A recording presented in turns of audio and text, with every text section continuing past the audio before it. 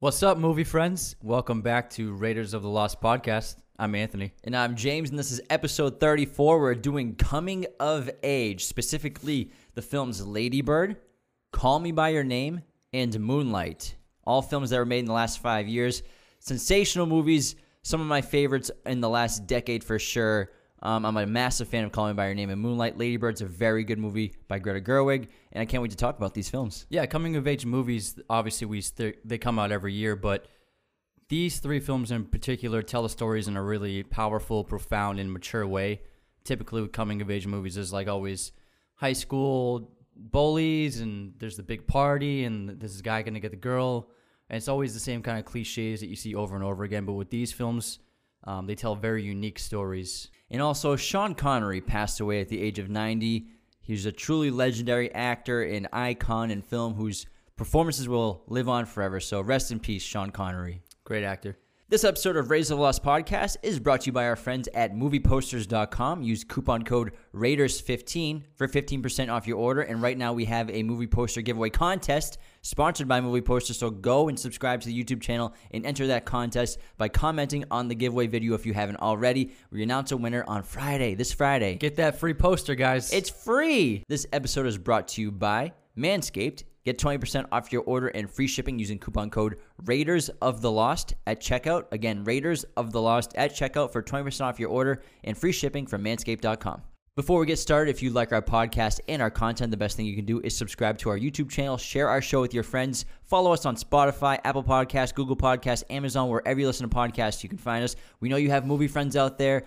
Introduce them to our show. Let them know that there's a movie podcast and YouTube channel for people out there that love them so much as we do.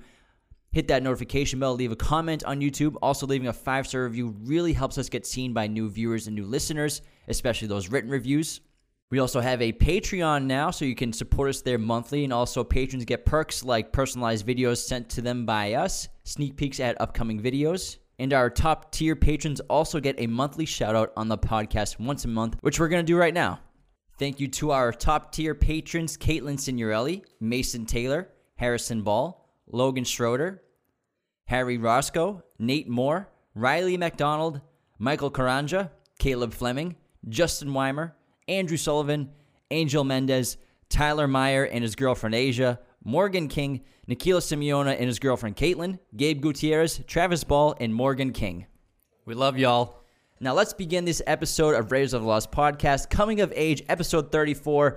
Beware, spoilers are abound. We are going to begin with the film Lady Bird, which was directed and written by Greta Gerwig in 2017. The film stars Saoirse Ronan, Laurie Metcalf, Timothy Chalamet, Beanie Feldstein, Tracy Letts, and Lucas Hedges. On a budget of $10 million, this film had a box office of $78 million worldwide. A strong-headed, passionate girl in her senior year of high school experiences the heartaches of first love and the reality of applying to colleges. The movie follows her relationship with her family and friends and the difficulties of a low-income family. This is a fantastic debut for Greta Gerwig, who's also written a few films with Noah Baumbach and that he made, but she directed this one, and it was refreshing to see the coming-of-age tale from the point of view of a young woman that avoids the cliches that we usually see. It's not all about, oh, she dates the guy or gets prom queen, you know what I mean?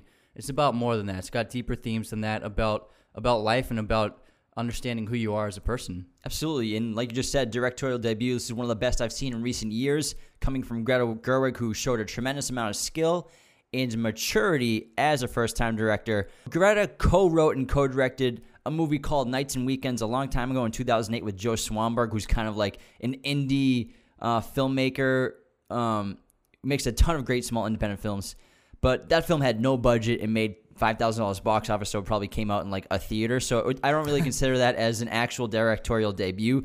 Lady Bird is her first legitimate studio movie directed by herself, written by herself, and it's a somewhat semi-autobiographical film by Greta because she went to St. Francis High School. She grew up in Sacramento, California, which is where the film takes place and where Lady Bird goes to school. Yeah, part of this movie, it is a love letter to Sacramento, a place I'm unfamiliar with and that even people in California are unfamiliar with. But I think she captured the city in a great way.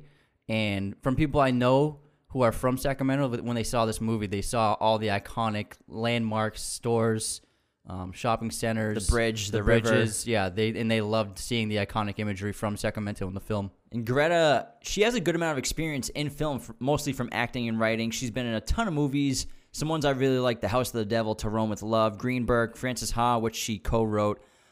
She's also married to filmmaker Noah Baumbach, who directed Frances Ha. He also directed her in Greenberg, Mistress America, a bunch of movies that Greta actually starred in too. And he most recently made, in my opinion, the masterpiece Marriage Story. So they both, in the recent years, have become critically acclaimed filmmakers at the same time. I think Scarlett Johansson's character in Marriage Story is partly inspired by Greta Gerwig, because at the end of Marriage Story, Scarlett Johansson becomes a director of a TV show, whereas Adam Driver was a play director and a playwright, and he was surprised by her choosing to be a director, and then she also found great success.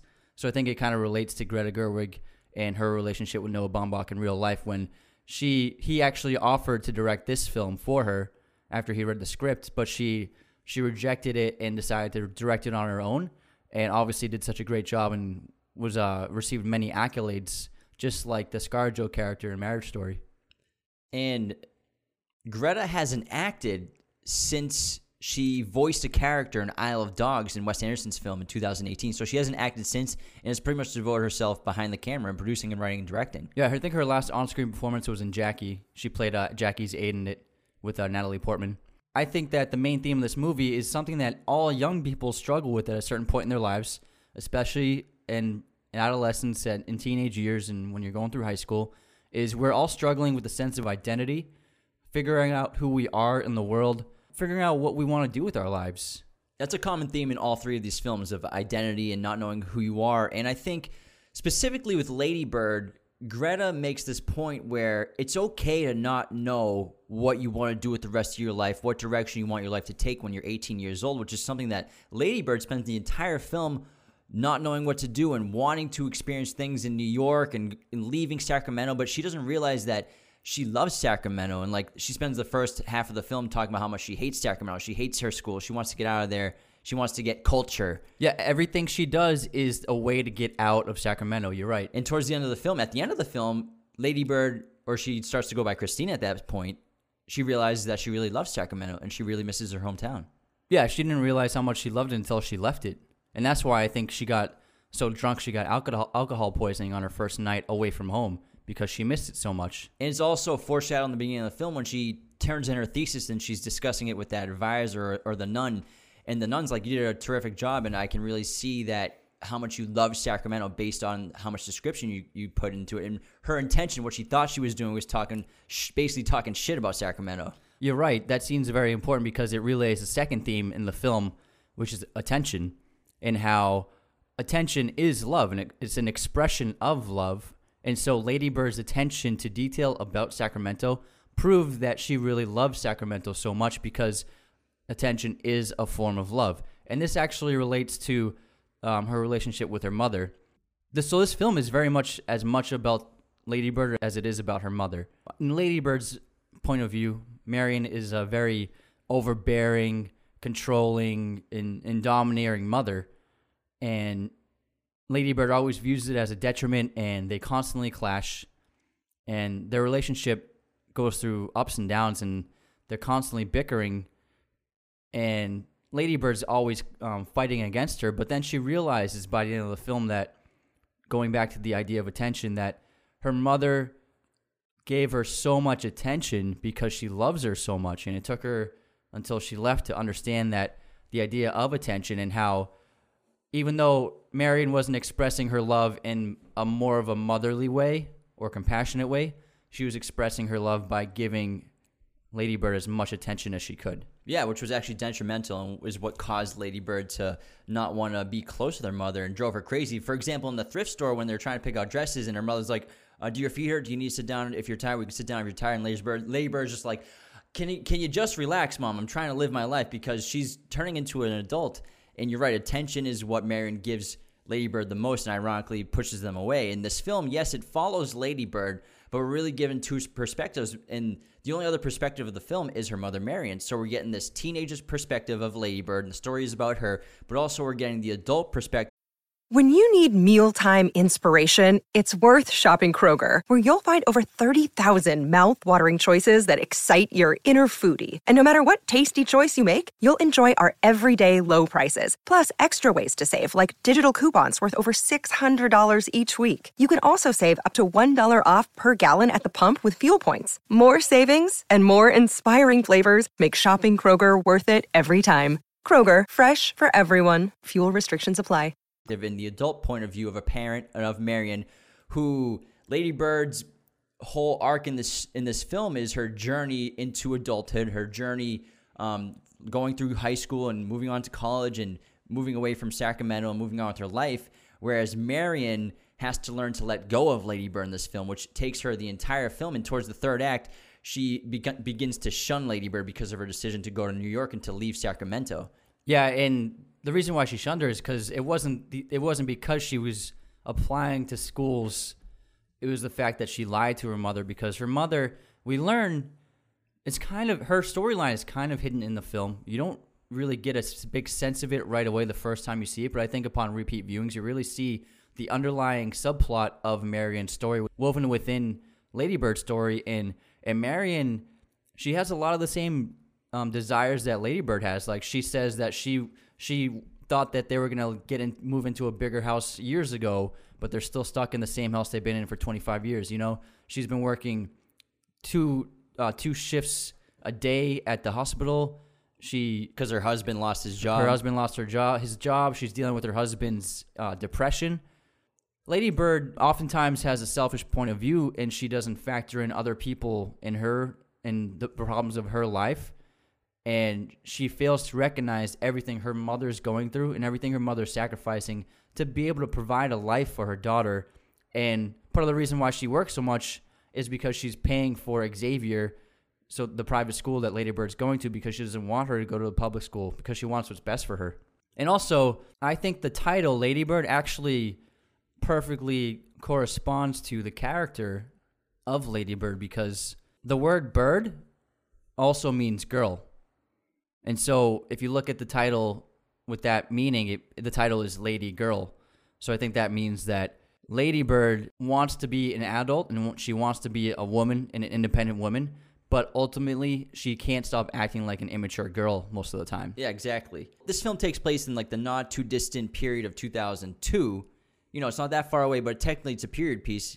And I really love films that are kind of modern, but we don't see smartphones and cell phones, because if you accurately filmed a movie today that takes place today, everyone would have a smartphone out in their hands. But it'd be a very boring movie. Greta wanted to make this movie feel like a memory, and so she set it in this time that she's so familiar with, which is where she grew up. And we were growing up around that time. I relate very much to this movie. I'm sure you do, because it takes place in the early 2000s. We went to a Catholic high school.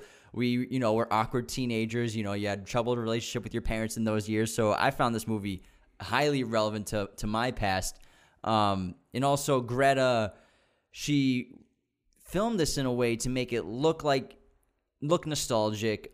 She based a lot of the cinematography off of yearbook photos or kind of those Xerox copies you would make. So when we were growing up, we didn't have social media. So what we would do is print out hundreds of photos of things that you liked, and you'd hang them up in your locker. You'd pin them to your walls in your room, so your room would be covered of just photos of random stuff that you found on cutouts of magazines, and disposable cameras, photocopies and stuff like that. So she wanted to give it this like kind of nostalgic, timeless quality of that era, and I think she was really effective in it. Yeah, you can feel the authenticity of the environment and of the setting, and I think that it's a lot easier to write a script without smartphones. Also, yes, because then you don't have to try and depict accurately teenagers who are obsessed with smartphones, but then also not having a smartphone involved in the plot allows you to do things because you aren't connected all the time to other people. For example, she could have set this movie in present day, and it would have been very similar to the film 8th Grade, the fantastic movie that came out a few years ago, which depicts an 8th grader who is trying to figure out the same kinds of things about herself, identity, struggling with family problems, but because it's set in present day and she's a young person, she spends by far the vast majority of her time, like all other kids, on their smartphones, because nowadays kids interact, they socialize, they experience things in a way just on their phones through different media outlets. Whereas if Greta Gerwig set the film during this similar present-day time, a lot of what Lady Bird would have been doing or saying or interacting with would have been through Instagram, through YouTube, through Twitter. So it wouldn't have had the same impact as it did.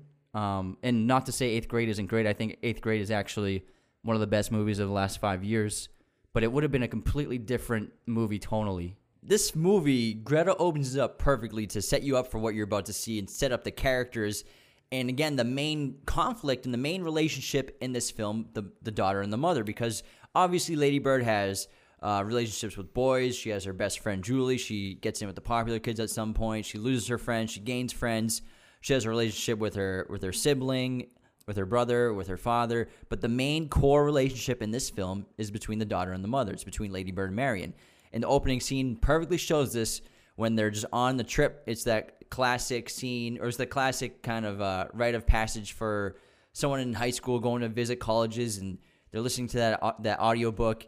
And then what you think is going to be a genuine and like happy moment between mother and daughter, like all their interactions go south and go sour and turns apathetic and hostile, and Lady Bird jumps out of the car and breaks her arm. Yeah. And it's hysterical. It's a great scene, and you can see the things they're arguing about are things they seem to have been arguing about for years. It's not like this is the first time they've had this discussion or this fight. And it seems like something they always seem to argue about, especially after finishing an audiobook of a novel they both love, I think The Grapes of Wrath. And it shows that they do love each other so much, but they're constantly at odds with each other because they have completely different ideologies. Because Lady Bird, what happens with a lot of teenagers, a lot of young people is, when you get to a certain age, you're 16, 17 years old, you think you know everything. You're so stubborn and arrogant when you're young, and you rebel against authority, you rebel against your parents, and you think you know what's best for yourself. But in reality, you haven't really experienced anything in life, and you really don't know anything. And I think Lady Bird's dealing with that same situation where she all she wants to do is get out of Sacramento. And she even gets upset when she gets accepted into Davis because it's only 30 minutes away. You know what I mean? She wants to go so far, she wants to go on the other side of the country. The interesting thing about this relationship between the mother and the daughter is that Greta Gerwig originally titled this film Mothers and Daughters. So it was the central theme of the movie, this relationship between Lady Bird and Marion. Lady Bird, she's a great character, and she's someone who, she doesn't have as much as other kids she knows has. She doesn't live in a great house. Her parents aren't wealthy, and she kind of, in many ways, she rejects her life, and she wants more, and she wants something better. She doesn't know what's really morally valuable in your life and what's really important. And this is mostly reflected in the way that she changes her name to Lady Bird because she's rejecting who she is. Yeah, Lady Bird, you can tell pretty much early on in the film that she doesn't really want to be herself. She doesn't want to be Christine, so she creates this new persona, Lady Bird. She constantly scratches her name out on like the playlist, the cast list, and writes her name in as Lady Bird. And quotations. She explains it's a name given to herself by herself. And she's changing quickly, like a lot of teenagers do. She has that unique hairstyle. She accentuates her outfits with like a lot of interesting jewelry, and she has that pink cast. She picks the hot pink cast, which you would think you would pick, obviously, like in like elementary school, middle school, but like that's an odd choice for a high schooler or someone about to be an adult to be like a neon color. So she picks pink, and she only writes one thing on it. She writes "fuck you, mom" on her cast, and so she's obviously rebelling against her mother as well too. And Lady Bird is highly impulsive. She needs attention and wants to be the center of attention in every situation. And she sacrifices, obviously, she's damaging her relationship with her mother. She also sacrifices her relationship with her friend, especially her best friend, Julie, who she basically abandons in the hopes to become popular and to become a cool kid and to win the affection of the character played by Timothée Chalamet. Yeah, Kyle. And during one of their fights between Lady Bird and Julie tells Lady Bird that she always has to be the center of attention. That's all she wants in her life, everywhere she goes. And it's a great character fault of Lady Bird, which takes her a long time to realize what she's doing to all the relationships in her life. Yeah. Her second main character flaw is that she's a selfish person at times.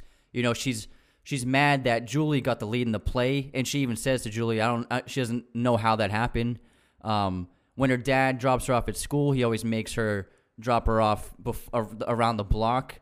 And even when he says, I love you, saying goodbye to her before she goes to school, she doesn't even reply, I love you. She immediately says, so what do you think about the applications? So she's trying to get something from him, even though he's just trying to express his love to her. Lady Bird fails to take accountability and responsibility for herself, her life, and her own actions. And even the fact that she's doing horrible in math class, but she's blaming it on her genes, not her work ethic, which is nothing. You know what I mean? She's mad that, like, she's not good at math. She thinks it's because of her mom's genes, and so she's blaming her mom for her failure at math, even though she's not putting in any work in class. And so there's this constant cycle of Lady Bird not taking responsibility for herself. Yeah, and Lady Bird's also hysterical in this movie. Greta Gerwig definitely has a knack for comedy, and she has a great comedic voice in this film. It reminds me a lot of Wes Anderson in ways, and she has these, like, quick, hilarious, like, one-take shots or, like, little lines, like Lady Bird jumping out of the moving car. She's buying the cigarettes, the scratch ticket, and porno on her 18th birthday. I love the grocery store, and she's like, come here often. Yeah, and she steals the magazine at the grocery store. She, like, stuffs it down her skirt. She has a ton of funny and just blatant outright lies that she constantly tells without caring about the repercussions that will happen later on because of the lies. And plus also when the football coach has to direct the school play is freaking hysterical to me. I love that scene. You're coming hot. You're coming hot. So I think Greta Gerwig definitely has a knack for comedy, and this film is very funny. And Saoirse has always been an extremely prevalent actor since she was a kid. She's been nominated for 3 Oscars now. I think she got her first nomination when she was 11 for Atonement. And plus, remember when she was in Hannah? Yeah, I love great that in movie. Hannah. She's so cool in Hannah. Yeah, but I think that Lady Bird was her true star-making role. She's the solo lead in this film. She's the titular character, and she knocks it out of the park because she's Irish, but she's such a great actor. You believe that she's this young woman who grew up in Sacramento. It's unbelievable. She can just morph into these characters at such a young age. She's really probably the best actor of her generation, I think. And I've seen a lot of critical reviews of Lady Bird because people saying that they can't really relate to the character, they can't relate to the movie or the story. But that's the beauty of film and art, is if you genuinely open yourself up to a movie, to a story, you don't have to have the same experiences. You're telling me you relate more with Maximus and Gladiator, you relate more with Training Day, you relate more with Star Wars. Have you done much galactic traveling right now? I fight with laser swords all the time, man. Like, come on, like, you just have to let yourself open yourself up to stories, and that's what's so beautiful about it. And I grew up growing up in Catholic high school, low income family, just like Lady Bird. But also I'm a man, so I didn't have the exact same experiences of her, but I still relate very much to the story. I absolutely relate to her as well. Not just those similarities, but also that desire to be popular, that desire to be cool, and that desire to be liked by others. And so I can really relate to the flaws in her character, especially when she ends up lying to her new friend about the blue house that she supposedly lives in. And she's so desperate to get in with that crowd and to be a cool kid that she's lying about who she is in order to do so. And I can actually really relate to that. That obvious trope in a lot of coming-of-age high school films where, there's that desperate desire to want to be with the cool kids, the popular kids. And we obviously get the story of abandoning Julie, abandoning your best friend to get in with that crew, and then obviously coming back to your best friend towards the end of the film, towards the end of the story, which, we've seen a million times. But I think Greta did it in a really effective way where she kind of deconstructed that trope in a way and made it more realistic in a sense. And, these popular kids, they're not like the cliche, soulless, beautiful, perfect popular kids who have like literally don't seem like human beings. She actually humanized the popular kids and gave them character flaws. And like Kyle is kind of an asshole, and then the other new popular girl, she's like a normal person too. But it's just like kids, I think, find themselves in that role of being a popular person, and it kind of becomes their identity in a way. Yeah, and I think oftentimes films like to show popular kids or wealthy kids as being like awful people. In this film, after she ends up lying to her friend and the friend finds out about the real house, her friend says this really wise thing where she hates dishonesty. You know, and like honesty is very important to her in friendship. And it's like I can actually relate to that person because that's a good quality to have. She's not like this asshole sorority girl, popular girl in high school. You know what I mean? I think by trading up friends and interacting and developing relationships with new people, she's kind of trying to figure out who she is. And she's using other people as a way to figure that out. You know what I mean? Try to find, like, create a new identity in a sense. And also with the boys, where she dates Lucas Hedges' character, Danny, and then Chalamet's character, Kyle, where she's trying to, I mean, when you date people, you're trying to figure out what you like in other people and what you would like to see in dating someone. And I think that this often happens with younger people is when you become infatuated with someone, sometimes you're likely to adapt the traits that person has to make yourself more desirable. So, for example, she starts reading Howard Zinn's A People's History of the United States because Kyle reads it. You know what I mean? And then she says things that she doesn't mean because she thinks that these people will like her for it. She's changing her character in order to fit in with these people. I think the perfect line in the film to kind of illustrate that is Lady Bird. She says, I think it's, the learning part of high school is over, which means now she wants to learn new things about life that have nothing to do with books and nothing to do with school, nothing to do with education. You know, she wants to lose her virginity. She wants to experience new things. She wants to be in the drama club. She wants to smoke and drink, and she wants to commit little petty crimes like steal a magazine. So she wants to do these things that she thinks will help her find herself. Yeah. And then she's driven by attention, and she's driven by being cool for trying to date Kyle, because Kyle has absolutely no redeeming qualities at all, really. I mean, yes, his dad's going through cancer, but he's kind of a jerk. Pretentious. He's pretentious. He uses Lady Bird, lies to her. Yeah, he lies to her. And he doesn't really have any good qualities that you would want in a partner. Besides that hair. Yeah, but besides that hair, and he plays bass. Once girls see a bass player. But she only wants him because he's cool. You know what I mean?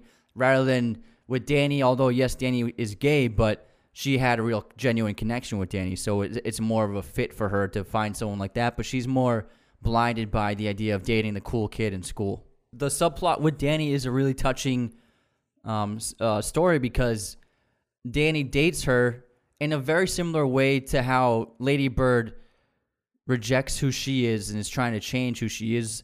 Danny, even though he's gay, he dates Lady Bird because he doesn't want anyone to know that he's gay. He's terrified of even his family finding out.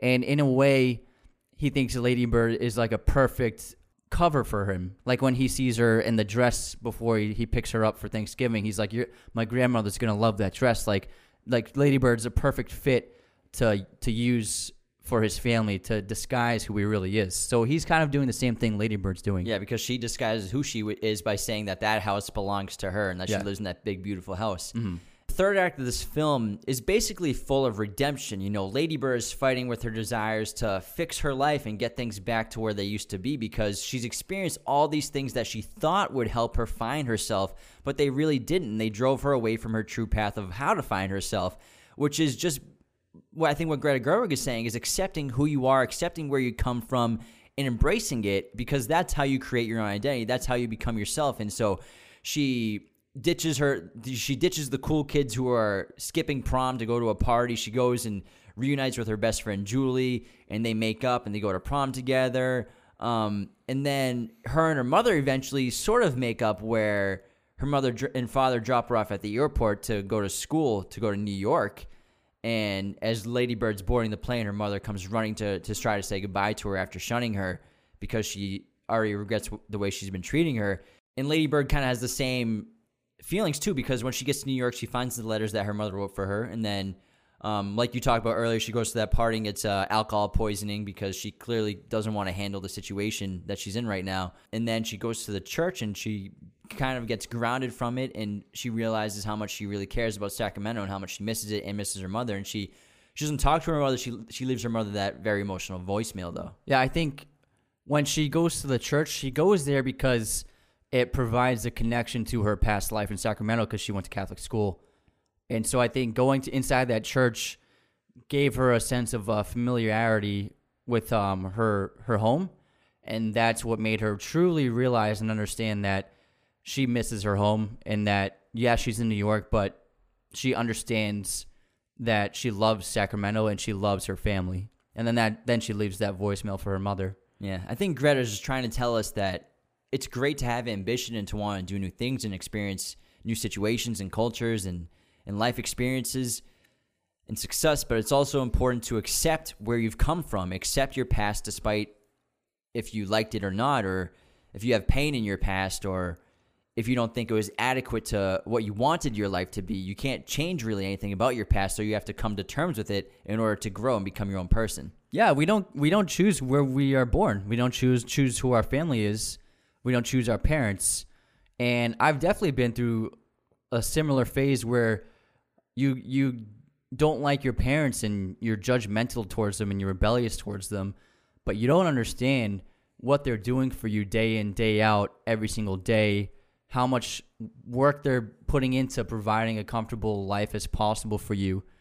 And you don't understand that until you're older, and then you really cherish it. Once you leave home, you understand everything your parents did for you and how much they loved you. Even if you were fighting, even if you guys were at odds or clashing, your parents did everything they could to make you happy. And then you, in the moment, you don't realize that, but when you're gone and you're away from home and you're living on your own, that really hits you hard. I really love the look of Lady Bird because typically, even in movies where you have a lead actor or actress, and even if they're like unpopular or kind of nerdy, they still are perfectly made up, so well dressed, and they just look like hair and makeup's perfect.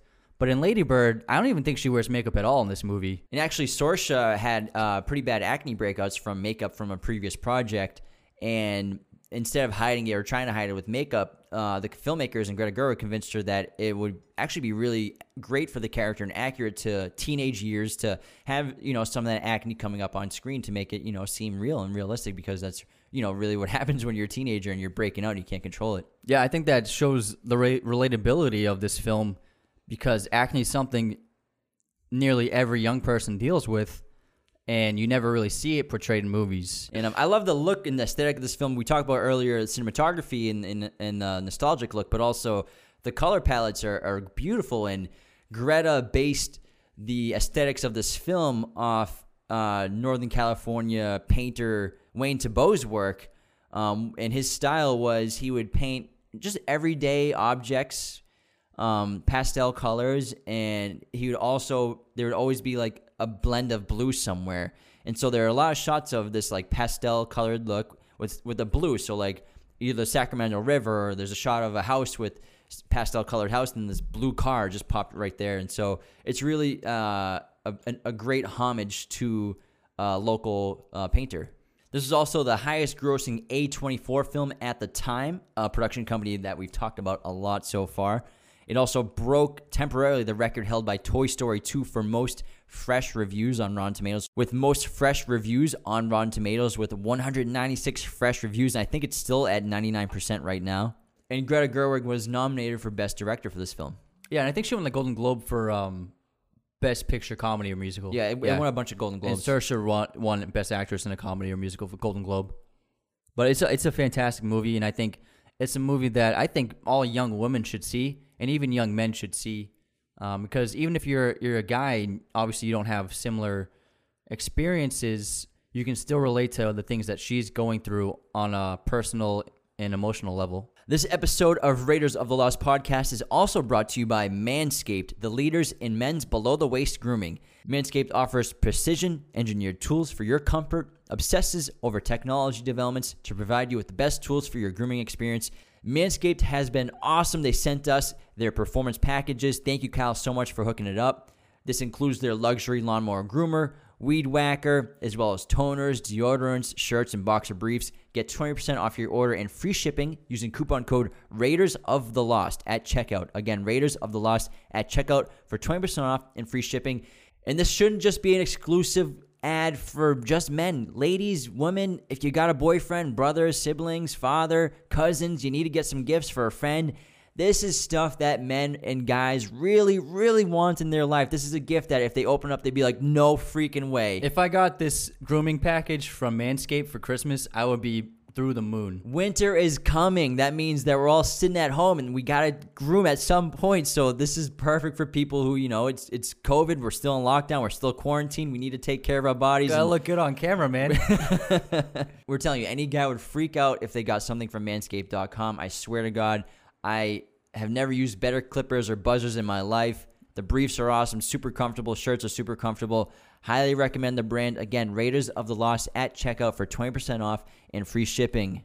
Next up, we have Call Me By Your Name, directed by Luca Guadagnino and written by James Ivory based on the book by Andre Achiman. Led by Armie Hammer, Timothy Chalamet, Michael Stuhlbarg, and Amira Kassar.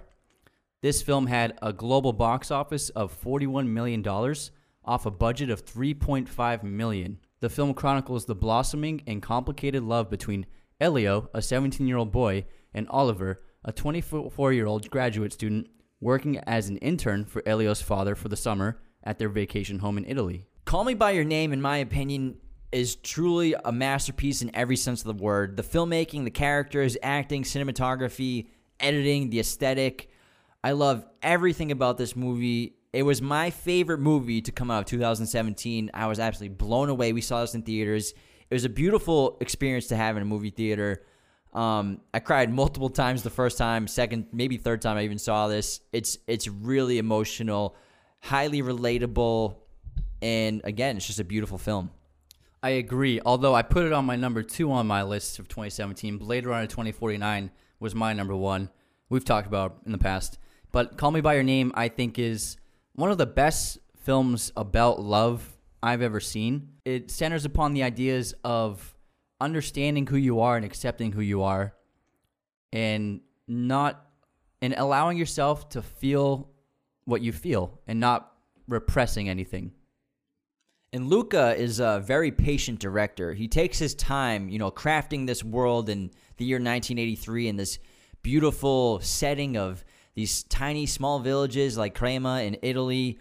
And he patiently builds this romance between Elio and Oliver. And this patience is conveyed in one of the early scenes between the two where Oliver asks Elio, what is there to do around the town?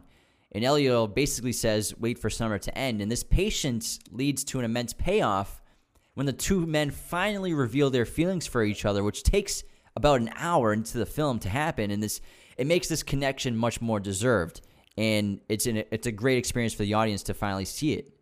It's a really beautiful movie. It's just about two people falling in love. And the way they go about it is so atypical from what we usually see. Like you said, it doesn't happen until an hour into the movie because this film it's all about subtleties and behavior and the small micro adjustments and hints we give other people to show our attraction for each other.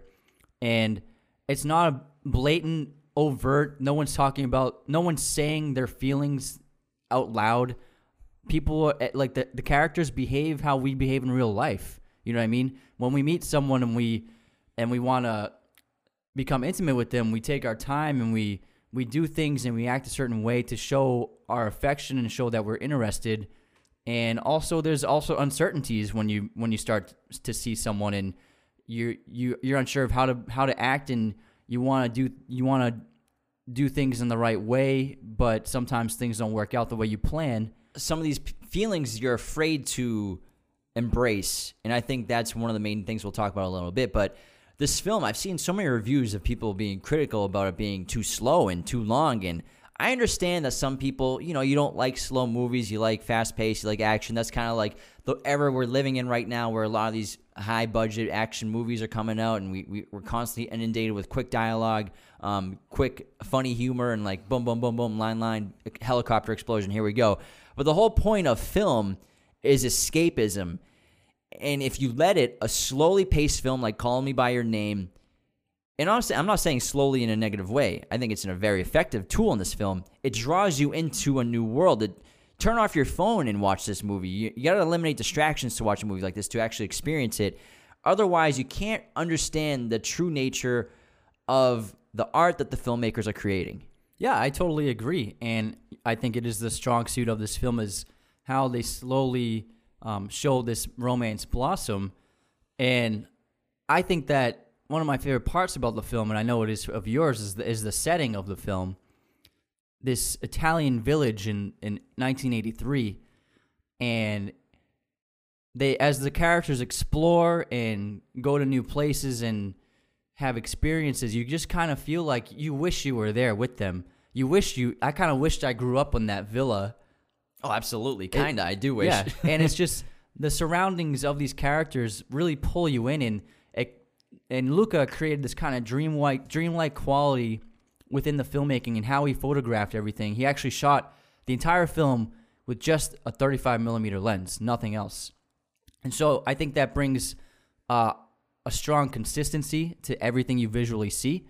Whereas if you go with like a long lens to a wide lens, you can see very different creative visuals. Whereas since it's 35 the entire time, the entire film is kind of balanced visually. You know what I mean? And I think he really sets up the world in a profound way that makes you feel like you're actually living there with these characters and you actually really want to be there with them. Yeah, he does a beautiful job of blending in so many shots of like B-roll, of environments, of the characters who aren't even like looking towards the camera or just kind of like doing something on their own. Like shots of like Elio like at his desk or like in bed, just the back of his shoulders. He gets so many shots of the architecture of buildings, the house, the interiors, the exteriors of nature. Simple things like the bathing suits on the faucets.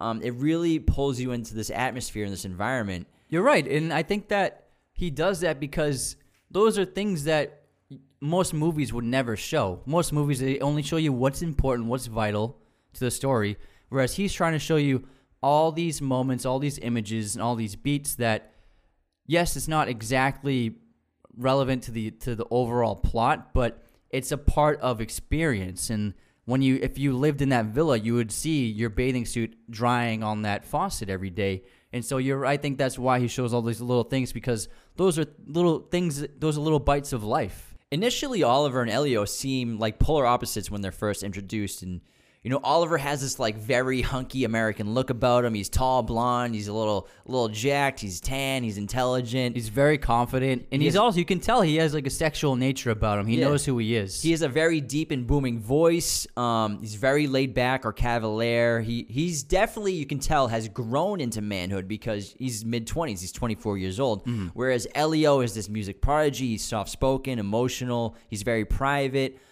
He still looks like a boy, even though he's just becoming a man, and he has like the wit and intelligence of someone beyond his years. So the biggest difference between the two of them is their life experience, where, like I just said, Oliver has grown into manhood, whereas Elio is just finally experiencing adulthood and finally becoming a man. I think a great way Luca shows this is when Elio is shaving in the mirror, and he just shaves just his mustache area, because that's the only area he can grow hair right now.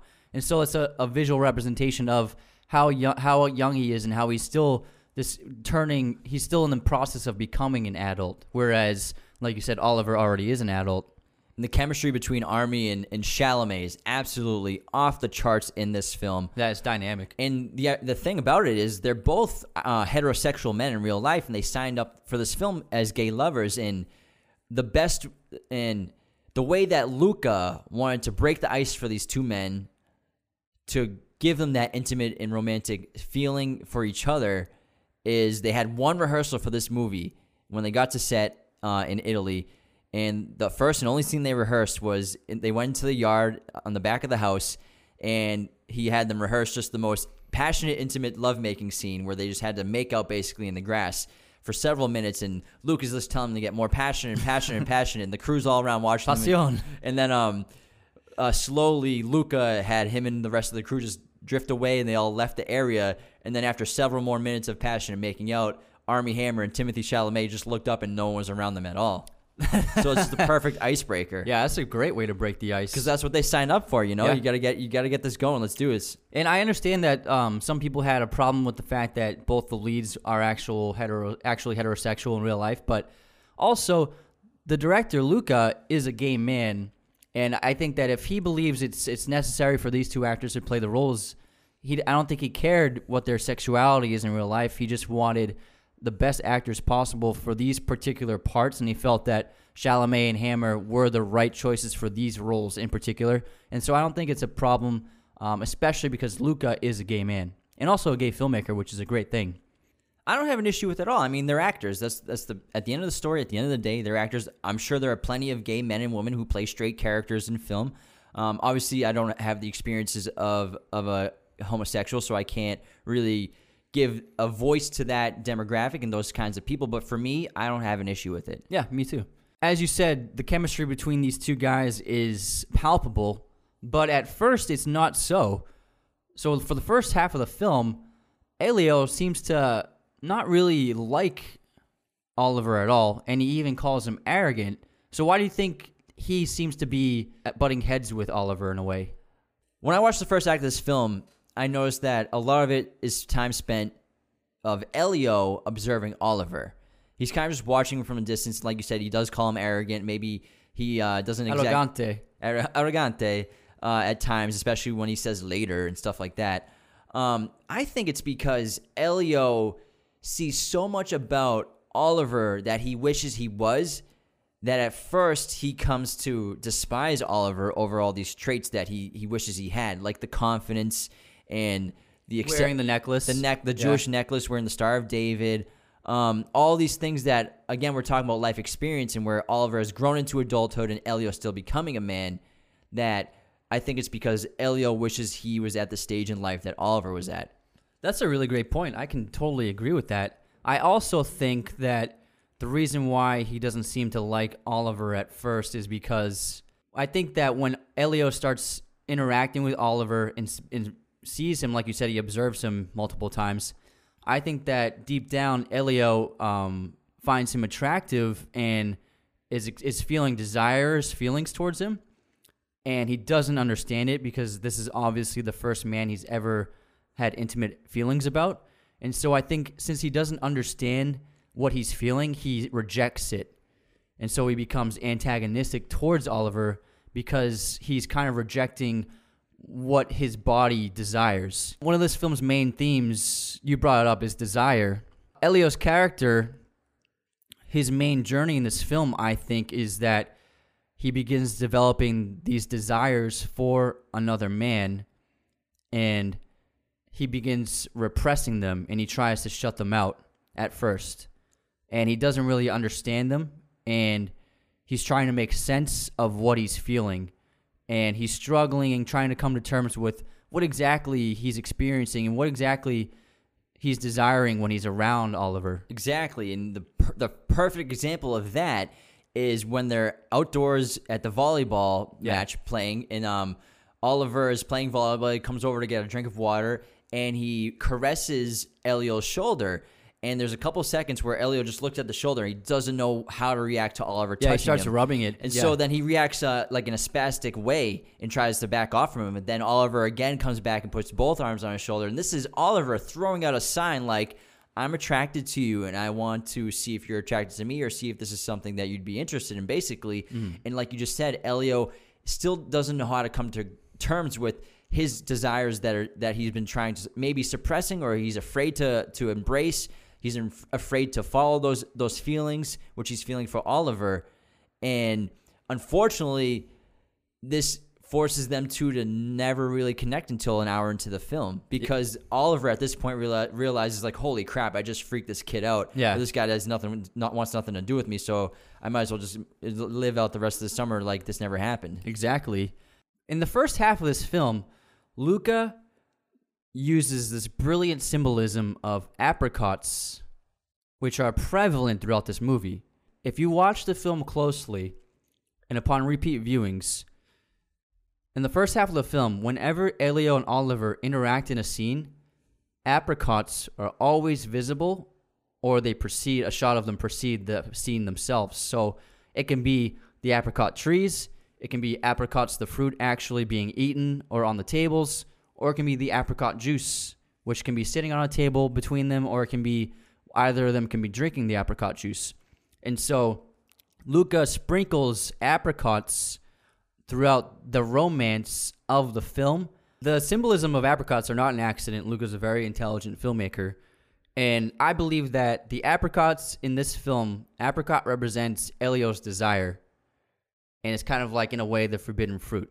Having apricots shown in all of these scenes where Elio and Oliver are interacting are literally showing Elio's desire, and it's Oliver. And so the fruit relates to desire. And then there's actually a really great scene where Oliver is explaining the root history of the word apricot and where it comes from. I think the author put this monologue in the book because, yes, it relates to the apricot, which is desire, but also by dissecting the historical roots of the word apricot, the different pronunciations of apricot in different ancient languages, you say the word cock in different words. The word cock is said multiple times. And so I have Armie Hammer's lines written right here. So it goes, Oliver explains, quote, "It's a long story, so bear with me. Many Latin words are derived from the Greek. In the case of apricot, however, it's the other way around. Here, the Greek takes over from the Latin. The Latin word was praecocum, from praecocker and precook, to ripen early, as in precocious, meaning premature." And then he says, the Byzantines, to go on, borrowed praecox and praecoca, or barokoki, and then finally the Arabs inherited al-barakok. And so Oliver, by explaining the roots words of apricot's history, is literally saying the word cock multiple times, which is a metaphor for both he and Elio's sexual desires. That's good stuff right there. Yeah, man. I didn't notice it until I think the second time I watched this movie, and then I just noticed he kept saying the word cock over and over again. I never picked up on that. Yeah, so I think it really very is subtle. It's a very subtle metaphor for who they are. Yeah, and again, I think the peach later on represents the bridge and connection between them succumbing to their feelings and their desires, but we'll get into that in a little bit. One of the main differences from the novel that Luca threw in was the symbolism and story plots of archaeology and history. So the professor digging up the statue from the water, going over the cataloging of the images of statues. And so I think the significance of archaeology and history relate to the idea of history, our histories, our personal histories, and our past. We all have gone through relationships. We've all been in love in the past. We all have histories with other people, very intimate histories with other people who are no longer in our lives, but they're in our history. Or do they become frozen? Because they kind of do, in a way, become frozen in time from our point of view. Because, so say I have a relationship with someone and we broke up years ago. If I look back on it, all I know is that person from back then. I don't know who they are now at this present time. But for me, they're kind of frozen like a statue in time from my perspective. You know what I mean?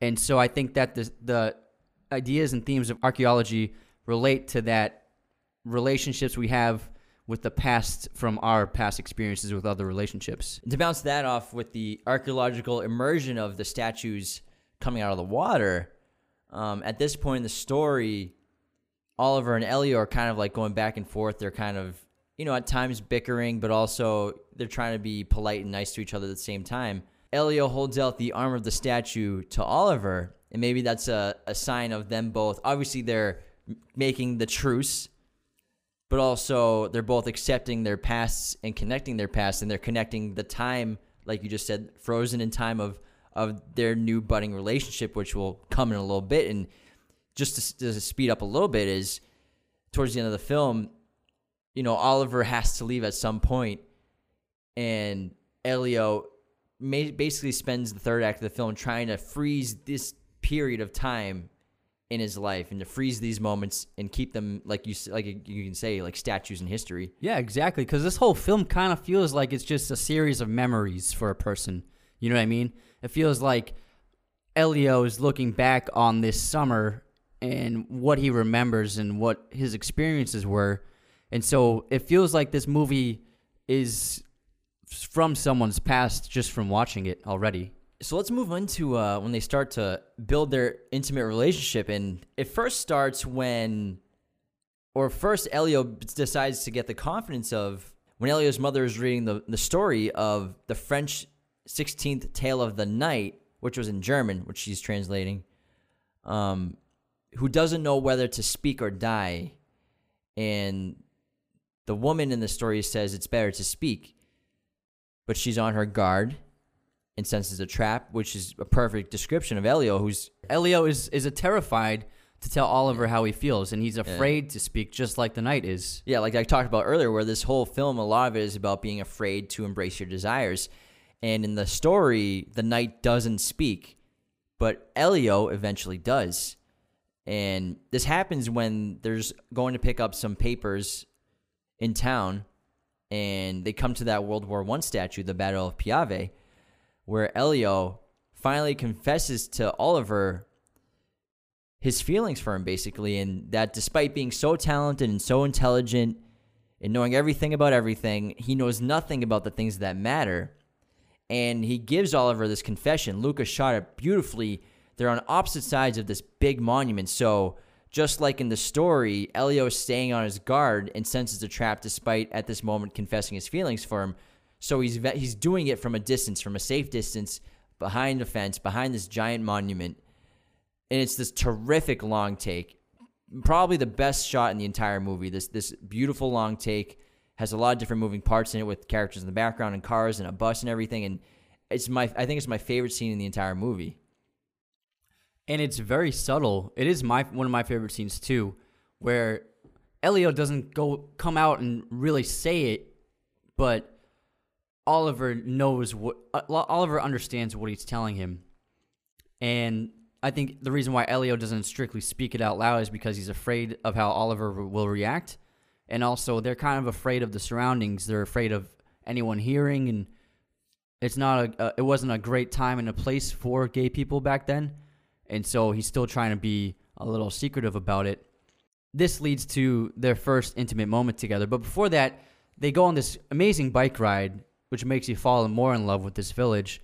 And one of my favorite moments is, it's completely irrelevant to the story, but it means everything to the setting. Can I guess what you're going to say? Yeah. When they race? No. Oh, never mind. It's when they've been biking for a while, and they're out of breath and they're thirsty, and they stop by that small house, and there's an older woman picking green beans, and Elio just goes up to her and asks her for a glass of water, and then she goes inside and brings them each a glass of water. And it shows you that, like, this village in this town and this time is like you wouldn't do that anywhere nowadays. Like, where would you do that? You couldn't walk up to someone's house and be like, hey, can I have a glass of water? Can you imagine, like, maybe in farm country, but like knocking on your neighbor's door to ask for water? They'd be like, you want water? Exactly. So it's a really really nice little tidbit to show what exactly this world they're in is, and what it was like to be in this place and to live here, and how residents interacted with each other. You know what I mean? Yeah, and just to go back real quickly on how you said it wasn't a good time for homosexuality, this is 1980s, and this is Europe, and Italy especially. We're used to a lot of films about gay romance or gay characters like Milk, Carol, Moonlight, which we'll talk about in a little bit, Brokeback Mountain, where a lot of these characters, a lot of these stories, they're faced with intense obstacles of social pressure or violence, being shamed. And I think one of the strengths of this film is, yes, there are, some obstacles that they have to face in terms of being persecuted for their feelings and desires and their sexual orientations. But Luca does a great job. We're spending most of the film in these small towns, these small villages, so it doesn't really become a factor, besides the fact that it doesn't really become a factor, and especially because Elio's family is very welcoming and supportive of any decision he makes in his life. So it's a very welcoming experience for anyone who's been persecuted in their life. I think that's a strength to the film as well, because this film portrays homosexuality as these characters don't face persecution for being gay. And also, they even changed the time of the story. It was supposed to be 1987, but they changed it to 83 because they wanted to set the story before the AIDS epidemic. They didn't want there to be any harm or persecution or negative repercussions done to these characters for just being themselves that you would see in all these other movies. But by making the film in the conflict small in scope, they kept the story just about the emotional connection between these two characters. which I think worked in its favor. So after Elio confesses his feelings for Oliver at the monument, Elio takes Oliver to his secret spot, which is a very beautiful scene, but it's also important to Elio and his character because him showing Oliver his secret spot that he doesn't take anybody else, where he only goes by himself to read books and he can't even count how many books he's read there. This is basically Elio opening his heart to Oliver, opening his emotions and feelings to Oliver, and basically showing Oliver what his true desires are and letting him into his life. That's a great point. And then that leads to their first kiss, which is a combination of romantic and awkward and funny, and just like it's not Elio's first kiss, but it's his first kiss with a man, so it is like it's his first kiss in his life. And you feel like the awkwardness and the uncertainty that he's feeling, you know what I mean? But also that the desire that he has and how badly he wants this. And he seems to be in that moment very happy because he's finally being himself. But for the time being, this really doesn't go anywhere after this, and Oliver ends up kind of, I wouldn't say shunning Elio, but he kind of starts to ignore him. Keeps a distance because he doesn't want it to affect his relationship. Obviously, he's there basically to be an assistant to his father. He wants to, at this moment, keep it professional, and he doesn't want to corrupt what he thinks will corrupt Elio. He even says something like, we haven't done anything to be ashamed of yet. We should keep it that way. Mm-hmm. And this forces Elio to desire Oliver even more. And it's all he can think of, even when he starts to date Marzia, who is another French person like Elio, vacationing in Italy. She speaks French fluently, in English too. But she also vacations there. And they develop a romance. But this is kind of like Elio's fill-in for his true desires. He's trying to feed his desire, and he even has sex with Marzia a few times, but it's not satiable for him.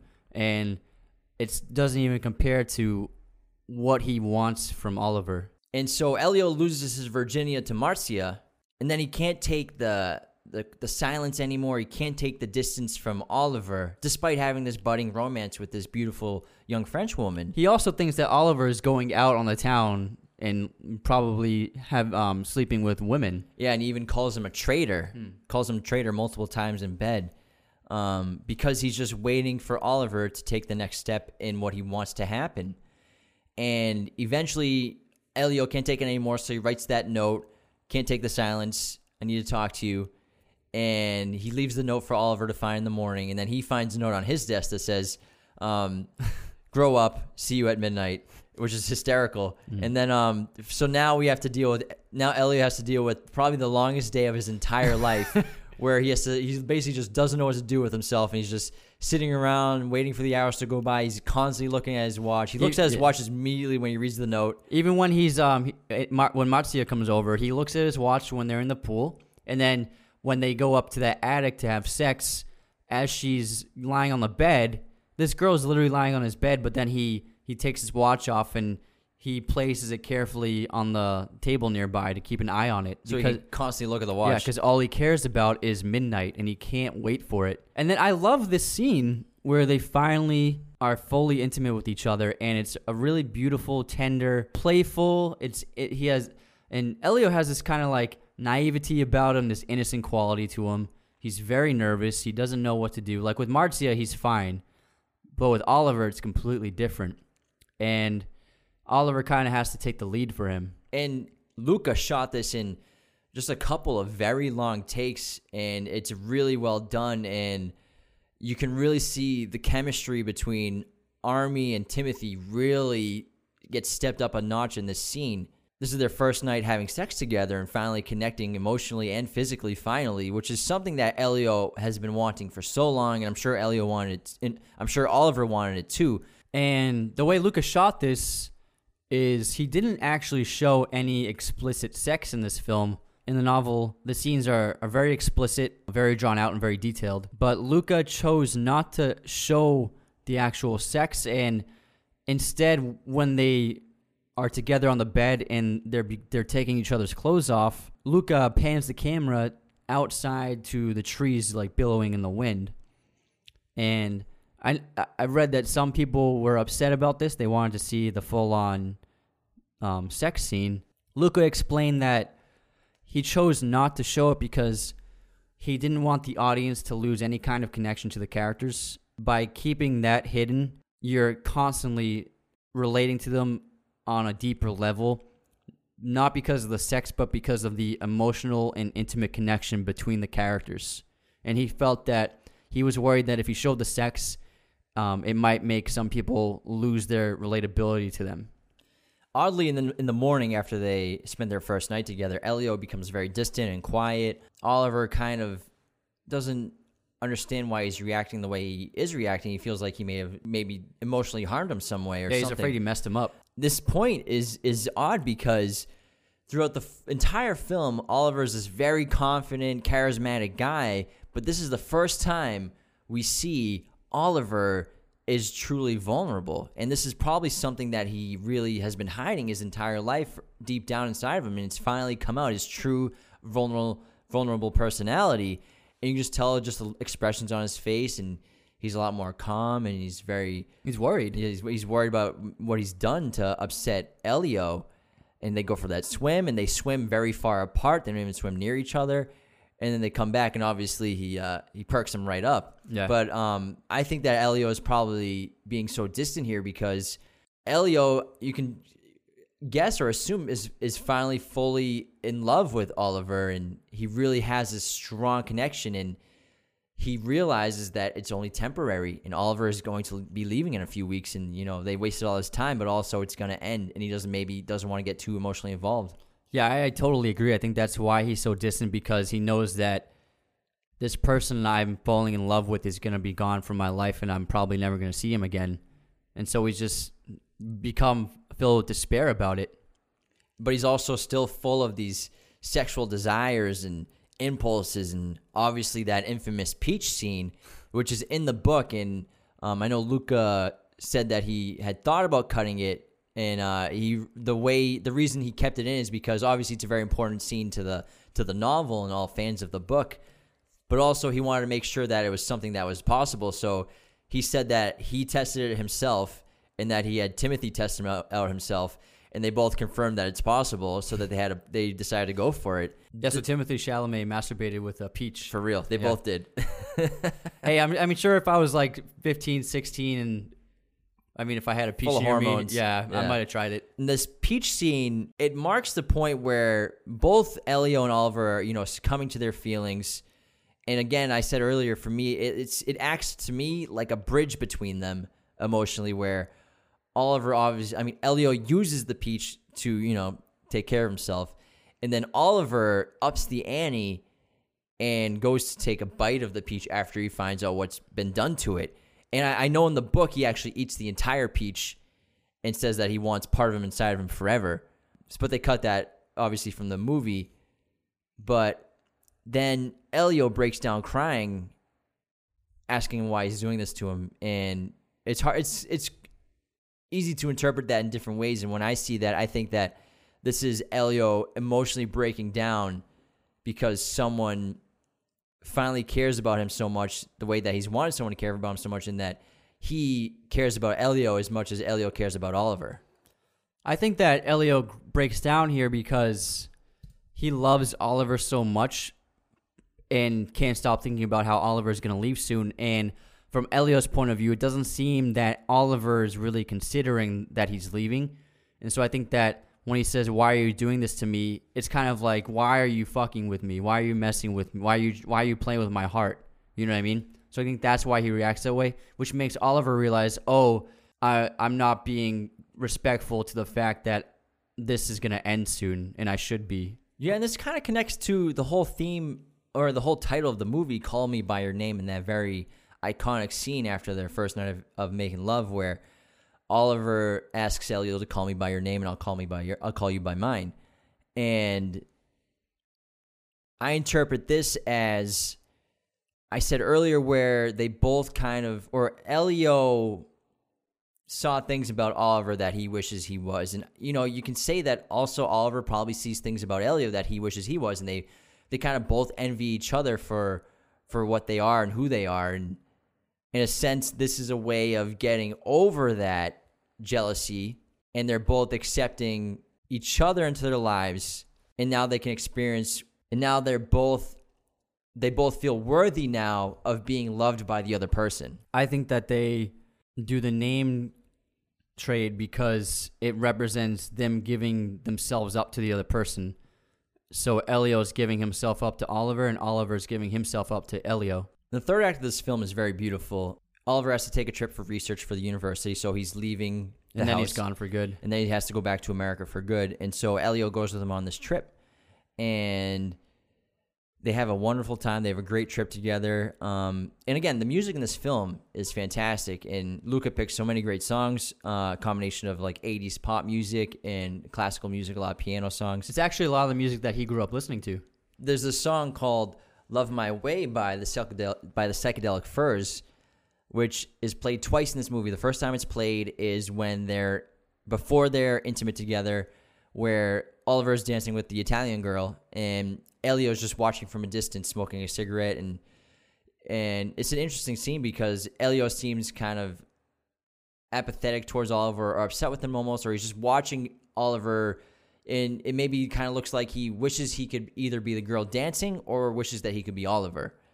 And then the next time it plays is when they're on their trip in that other town in Italy, that other city, and they find those Italians playing the same song outside of their car, and they're drunk and having a great time. And again, he watches Oliver dance with another Italian woman, but this time he's content and he's happy, and he's finally free, and he's finally there with Oliver.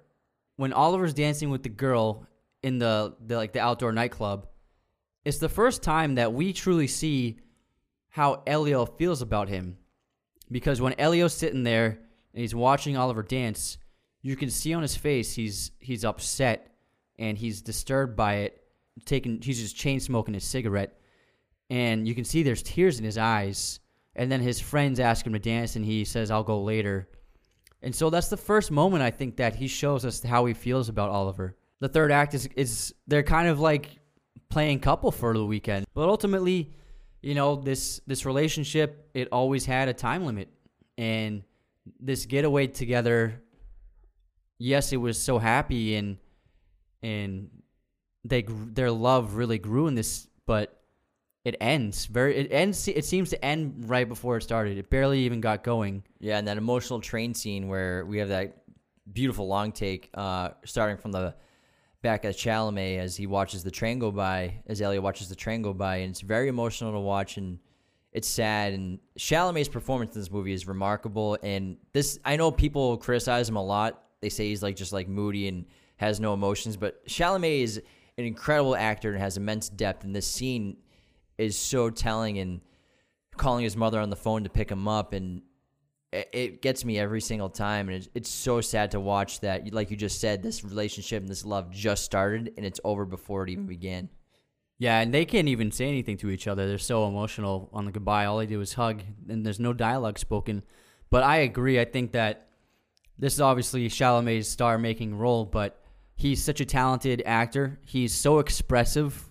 He can emote so much. It's a rare thing, and there's a reason why he's been Oscar nominated twice by now. And he obviously carries this movie, and he's going to go down as one of the biggest actors there is. Yeah, and if there's an antagonist in this film, there's a bad guy. It's time. Summer ends. Summer's over. It's only a certain amount of time, and seasons will change, and Oliver has to leave Elio. So time is the real antagonist in this movie. Yeah, and I think when he has that talk with his father, and his father gives that amazing monologue, what he's telling him is that you feel horrible, you feel you're in pain, and you're suffering right now, but that doesn't mean that you should block yourself off and you should shut yourself off from feeling these things, because it's a beautiful thing that you did experience this and had this relationship with someone, and even though it's over and they're gone, that doesn't mean that you close yourself off, because that's what makes us human. And you have to feel bad because that's part of life. You know, love's complicated. Love doesn't work out sometimes. And you have to be able to accept the tragedies of your life and then move on, and not repressing how you feel, but accepting it and taking it in and then learning from it and growing from it. And he tells Elio that he's too smart not to know that what he had with Oliver was very special, and that Stolberg does. This is an amazing monologue by Stolberg, great actor, and his character had never experienced anything like that in his life. No matter all the years he's lived and the wisdom he's gained, he said he came close, but never had what they had. And this scene, this monologue, it reminds me every time of Good Will Hunting with Robin Williams. Talking to Matt Damon, talking to Will Hunting, and it's a very powerful speech. And I'm surprised he didn't get like an Oscar nomination for this, or at least something, because this speech was one of the most moving parts in the film. Yeah, I agree. And then after that, we cut to winter, and some time has passed, and we're told this not just from the weather, but Elio's look and appearance is completely different. He's got a new fashion aesthetic. He's got new hair, and so quite a fair bit amount of time has passed since Oliver left. He seems, content. He seems like he's, moving on as best as he can. Mm-hmm. And then Oliver calls, and he informs Elio that he's getting married. He's gonna get married. He says maybe married in the spring. Obviously, it's a tragic blow for Elio, and you can see it on his face and his reaction. But also, I think that Elio kind of tests Oliver here, where he calls Oliver Elio. He calls him by his name. Elio. And then Oliver replies Oliver. And so I think that Elio was testing if he still loved him. And Oliver obviously still does love him very much, and that's why he responded with Oliver.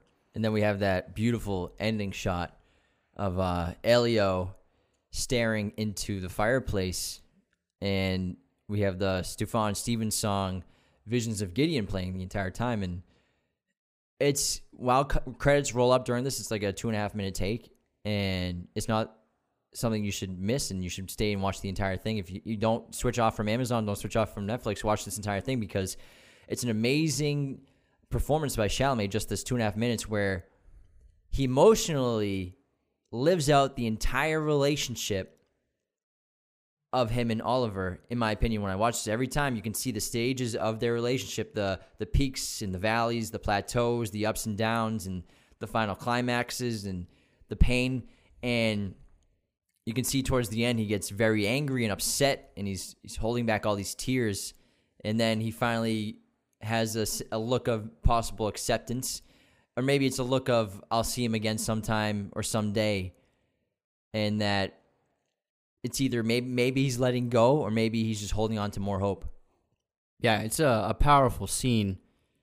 And he actually, at the last moment, glances at us, the viewers, for a moment. Yeah, it breaks the fourth wall. Yeah, it breaks the fourth wall. It's a great little moment. And it's a powerful song to put on with the image of Elio crying, because, like you said, the lyrics of the song actually pertain to a breakup, and about how, like, some of the lines are, "I have kissed you for the last time. Is it a video?" And I think it's kind of saying that, is it even real anymore? Is this love gone now, or is it just memories? Like, is it a video? Is it just something I remember? Did it even really happen? Is it a reality still, or is it just memories from my past? And so, I mean, this movie is a brilliant discussion and commentary on love and the loss of love and growth through that. Elio speaks English, French, and Italian in this film, and Chalamet is actually fluent in French in real life, and then he picked up on and learned Italian for the movie, as well as he learned a lot of those classical piano pieces for the film and guitar. Despite there being various sex scenes in the movie, Armie Hammer said that the most uncomfortable scene he felt during the filmmaking was when he's dancing at that outdoor club, because he had to basically just dance with no music, like kind of by himself, and he said he was very uncomfortable doing it. That makes sense, because the dancing's pretty weird in that movie. It is weird. It doesn't really go with the music. Yeah, not at all. They originally wanted to do full frontal nudity in this movie, but both Hammer and Chalamet refused to do it and put in their contract that they wouldn't have to do it, which is just kind of like an American thing. Obviously, European countries are much more open to sexuality and nudity in film and TV, but it's just something about America where full frontal nudity, for men especially, is just a big no-no. It's ironic because women can get naked all the time, but then men don't want to get naked. So it is ironic with America. In an interview on Quota Den in 2016, Timothy Chalamet revealed that Armie Hammer suffered wardrobe malfunctions from the short shorts he wore throughout the entire movie, and his testicles had to be digitally edited out of some of the scenes as a result. He's wearing booty shorts this whole movie. This episode of Raiders of the Lost podcast is brought to you by our friends at movieposters.com. Use coupon code Raiders15 for 15% off your order today. Movieposters.com is the #1 site to get your movie posters and has been for years. They've been great to work with. They're sponsoring our new giveaway contest, and they offer great options of original designs, framing, backlight, canvas, even plaque designs. Raiders15 to get 15% off your order today at movieposters.com. The last film of this episode will be Moonlight, directed and written by Barry Jenkins in 2016, based on a story by Terrell Alvin McCraney. The film stars Mahershala Ali, Naomi Harris, Trevante Rhodes, Alex R. Hibbert, and Ashton Sanders. It had a box office of $65 million global on a $1.5 million budget and won Best Picture at the Academy Awards. Chiron, an African-American growing up in Florida, struggles with his identity and sexuality while experiencing the everyday struggles of childhood, adolescence, and burgeoning adulthood. This movie is emotionally devastating. One of the most powerful in-theater experiences I've had in several years. I remember I walked out of the theater like I just got hit by a truck. It's such a powerful and profound film. Obviously it won Best Picture, but it's one of the best movies of the last 10 years. Yeah, it's truly an essential American film. And Barry Jenkins paints a beautiful picture of a tragic life that's not because of the character Chiron. It's because of his surroundings and what they had done to him. Throughout the film, we watch the innocence and potential of a young boy stripped away basically from his upbringing, his emotionally abusive and drug-addicted mother, bullies, a society that rejects him, friends that reject him, and it ends up with him forcing himself to create this new persona to protect himself. Throughout his childhood, he had no love in his life. His mother never loved him. His mother was a serious crack addict, and his father is absent, and he has very few friends, and most of the boys want to beat up on him all the time. Young Chiron Little, he's afraid of the world. He's afraid of other people. He's afraid of speaking, and all he wants to do is leave. He's very similar to Lady Bird. He just wants to get out of his house. He wants to get out of his life, and it's a very tragic life, and it's actually very similar to the director Barry Jenkins' life. His mother was also an abusive crack addict, and so this, although it's adapted from a play, this very much is a story about Barry Jenkins' life. And Barry broke this up into 3 chapters. We have Little, Chiron, and Black. And all 3 parts are of the same character in childhood, adolescence, and then adulthood, and each one played by a different actor. And this film reminds me of a lot like Boyhood, but this film captures more of an emotional journey of a character and a person rather than what Boyhood to me is more like a chronicle of a life, if that makes sense. Yeah, and I think that setting it up with this 3-act structure of the 3 different ages is what makes this movie work so well, because they basically show you everyone, all of us as people, we evolve and we transform. And we become different people over time based upon our experiences, based upon our choices. And so in many ways, myself right now, I'm much different than who I was when I was 20, who's much different than who I was when I was 8. We evolve as people into different people, and this film illustrates that. Yeah, and so Chiron evolves in different ways for basically self-protection and also self-identity. And much like Lady Bird, and also just like in Call Me By Your Name, we're dealing again with identity and how to become the person you want to be or escape your life or knowing what path to take in life. And in the first act, when we were following Little, like you said, Little is this young boy. He doesn't fit in with any of the other boys. He gets bullied. His mother doesn't care about him. He spends the majority of the first act, with his head down, doesn't speak much, doesn't get more than 3 or 4 words out at a time.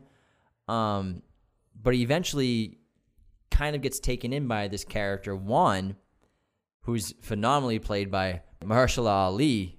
And my God, what a performance this guy gives. And he deservedly won an Oscar for this role, despite being in the film for less than 20 minutes. And why does Juan help Little?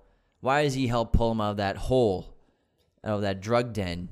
And, he probably sees a little bit of himself in the boy in Little. And maybe he was doing the exact same thing at his age when he grew up in Cuba, hiding out from bullies, running away from home, hiding from his mother.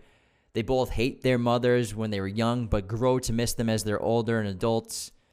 But Juan's also a drug dealer, and he's the drug dealer that his mother gets her drugs from. And so Juan is part of this vicious circle in Little's life where he wants to try to amend the wrongs that have happened to him because he's helped cause a lot of that pain in his life. Yeah, Juan wants to become a kind of a father figure to Chiron. He gives him advice. He teaches him how to swim. But ultimately, like you said, he's part of the problem. And Little is slowly learning what his mother's doing to herself. And in this chapter, she's beginning to become addicted to crack. And we get hints of this where she has a guy over and she hides the drug paraphernalia. One day, Chiron comes home from school and the TV's gone because she obviously sold it. And so Chiron's slowly understanding that his mom is a drug addict. And even though he's grown to love this man, Juan, and looks up to him now, he's beginning to put 2 and 2 together that Juan helps supply his mom with the drugs that are ruining his life. This moment is actually a big moment for Juan because when Chiron confronts him about this, Juan breaks down and cries because he's ashamed of himself for the first time in his life. Because as a dealer and as a trapper, all he's ever done is sell and make money, and he's been a thug and he's been like the hardest guy around, and he runs like a certain amount of turf in the area, but he's never really seen the true destruction that he causes upon other people within their families. And then seeing Chiron as the victim of one of his clients really, really breaks down Juan's character. Yeah, and it's something that he has to battle with as a character, Juan. And this is clear when Juan goes to check up on his dealers at his block, and he sees the car. There's a rule where they're not supposed to be smoking crack near where they're selling it to draw attention. And he goes and confronts this car of these 2 people smoking crack, and it's Chiron's mother. And he confronts her and tells her that shouldn't she be raising her son? Who's going to raise her son? And then all she can do is laugh at him. And what, are you going to raise my son? Are you going to do it? And she smokes the crack in his face and laughs and says, and basically she's saying, you're just as bad as I am, so who are you to tell me what to do? In this moment, we also see that they both care about Little, and they both know Little's secret, that he's a young gay boy. Little doesn't really understand it yet, but in this fight, Paula makes fun of Little the way he walks, like the feminine way that he walks. And then also there's a small hint about Little's true sexual nature in a scene at school where they're in that dance room, and the teacher has music playing, and all the kids, I think it's like a free time to dance and do whatever you want. And most of the girls are dancing and having fun. Some of the boys are they're not really dancing, but they're having fun in some way. But Chiron is dancing very passionately and with a very feminine quality to it. And I think this is a small hint to one of the reasons why the other kids pick on him. They know he's different. And it's also a hint to what his real sexual nature is. Yeah, and there's another hint, too, where There's a scene where the kids are all the boys are playing soccer. They're kicking that really old beaten up soccer ball around. And they're all just kind of like messing with Chiron a lot until Chiron eventually walks away. But then his friend Kevin comes and follows him, and Kevin's a prevalent figure in his entire life in both chapters of this film and this story. And in this scene, Kevin's trying to explain to Chiron that he's got to stick up for himself, and he's got to show the other kids that he's not afraid of confrontation, that he's not afraid to back down, and he's got to be able to hold his own around all the kids. And so they have this little wrestling match on the ground, and this again is like the dance scene. It's one of the only times where Chiron kind of connects emotionally with something or somebody. And when Kevin gets up after they're wrestling, Chiron just has this look on his face of like that was like an amazing experience for me, and he seems kind of blown away, and he can't even blink because he's just feeling so many things at the moment at the hands of doing something physical with Kevin. And obviously this will lead to more things later on with Kevin in the film. I think that this little wrestling match they have is the first of 3 moments of intimacy between Chiron and Kevin throughout the film. We'll get to the other 2 when we get to those chapters, but I think that this is the first moment of intimacy because young boys, they're physical, they fight, they're aggressive. And even with if a boy has a crush on a girl, he'll like push her or like kind of be mean to her. And so this is a way of young boys expressing themselves by being violent and by fighting and wrestling. And so I think that Chiron and Kevin are in a way expressing intimacy as children in this wrestling scene. But still, Chiron has so much that he has to deal with at such a young age. And you talked about earlier how he comes home and the TV's gone. Every night that he comes home, he doesn't know what he's going to expect. There's another time, there's no hot water, so he has to heat up water on the stove and put it in a tub. And it's a really emotional scene. I think it's the last shot in the little chapter is him sitting in the tub by himself, home alone, in this hot water tub that he had to just fill up by heating water on the stove. And it's a very powerful moment. And it's also reflective of when Juan talks about the moonlight, when the black boys are in moonlight, they look blue. And in the ocean, it's actually a very beautiful image when they get a couple shots of it. And he ends the movie like that too. But then we get this end shot in chapter 1 of him just alone with these fluorescent lights, not being able to glow like he can in moonlight in just this crappy little bathroom. Yeah, and then that scene where Juan teaches him how to swim in the ocean, but before that he has Chiron float on his back on the water. And this is an important moment for Chiron because when you float on the water, in a way you're letting go. You know what I mean? You're just letting your body give in to the ocean and the current. And so it's the first time in his life where he's just let himself go. And so that's why every time the film transitions from each chapter, it's through water. So he's in the bathtub, and then when he's older, when he becomes black, his face is in the water of ice. So Barry Jenkins uses water as a device of how he transitions from each age gap. And then chapter 2 is called Chiron. And this is Chiron going through adolescence, and he's in high school now, and his life has gotten worse. His mother's more addicted to drugs, more addicted to crack. She's a full-on addict now. She's reckless and erratic, and now Chiron is even more of a victim and target of bullies. You know, at first there was just kids picking on him when they were little, but now he's actually getting roughed up and it's getting violent. And there are actual bullies that legitimately hate Chiron because of who he is and what he is. And when he's at school, Chiron is terrified. And I can't help but think every time I watch this movie that Chiron in Act 1 and 2, in chapters 1 and 2, is kind of like this lost soul. He's this lost person who can't escape where he is. He can't escape his home. He can't escape his life. He can't escape these bullies. He's just stuck in this horrible limbo of a situation that he doesn't deserve, obviously, and one that he was just born into and he didn't choose. That's a great point. Some kids grow up in horrible environments, bad environments, and I think the best way that Barry Jenkins demonstrates this is with a really fantastic cut between 2 scenes. And so the 2 scenes are, the first scene is Paula, Chiron's mother, literally robs Chiron from the money that Teresa gave him. She forces him to give her the money. So he's literally gets robbed by his crack-addicted mother. And then he leaves for school, and it cuts to him in science class, and he's obviously not paying attention, because how can he pay attention to biology and white blood cells and red blood cells when his mother just robbed him so she can buy crack? So it's an amazing cut of 2 scenes to show how difficult this kid's life is, and how can anyone expect him to even take school seriously?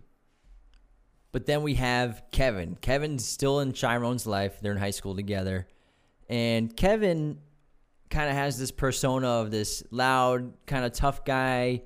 He tells Chiron about this story about blowing out some girl's back underneath the stairs during high school, which you don't know if it's true or not. I don't think it's true. I think it's made up, because I think Kevin's also coming to terms with his homosexuality or his bisexual orientation. And so he's probably trying to hide that for now, keep that a secret in his life, kind of like Chiron is. But they do share an intimate moment, and this is the first time that anyone actually touches Chiron, where they're at the beach, and Chiron's just trying to get away from everything, and Kevin finds him there and smokes him up. And it's funny because Kevin calls Chiron Black at this point, and Chiron's like, "Why you call me Black? It's not my name." It's like, why you give another guy a nickname? Because they're both, they're both very curious, but also they're both on their guard, kind of like in Call Me by Your Name with Elio. You're on your guard, and you're afraid to come to terms with those feelings, and you're afraid of rejection. And he's like, "I'm the guy who's gonna light you up on this blunt." But they both come to terms with it, and they kiss.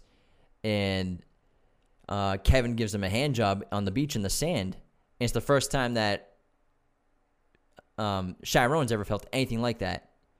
It's the first time he's ever experienced anything like that. He's never been touched in a loving way before. And so despite everything that's horribly wrong in his life, he now has this connection with Kevin. In your head, you're thinking, like, maybe there can be a future with Kevin and Chiron, or maybe there's some storyline that could happen with them, and maybe they could start a relationship, or keep it secret or not, or be public with it. And it kind of gives you hope, and it gives Chiron hope. And this scene is very important, because if you notice, what light is shining on them? Moonlight. The moonlight shining on them. It's going to be a recurring theme, obviously. We'll get to that at the end. So, but in the scene where he has his first sexual experience, Chiron is bathed in moonlight. The main difference between this chapter and the previous chapter is the absence of Juan. And we find out that Juan died. We don't know how he died, but we know he's dead. And my guess is some drug-related reason. I mean, for example, when Chiron was little and he knocked on the door, Juan approached the door with a handgun. So obviously he works in a very dangerous industry. So I would guess that something like that happened. But the absence of Juan is felt by the audience so much, because you miss him just as an audience member. You miss Juan. You miss his presence. You miss his wisdom. You miss his kindness towards Chiron, and you miss his fatherly his fatherly qualities.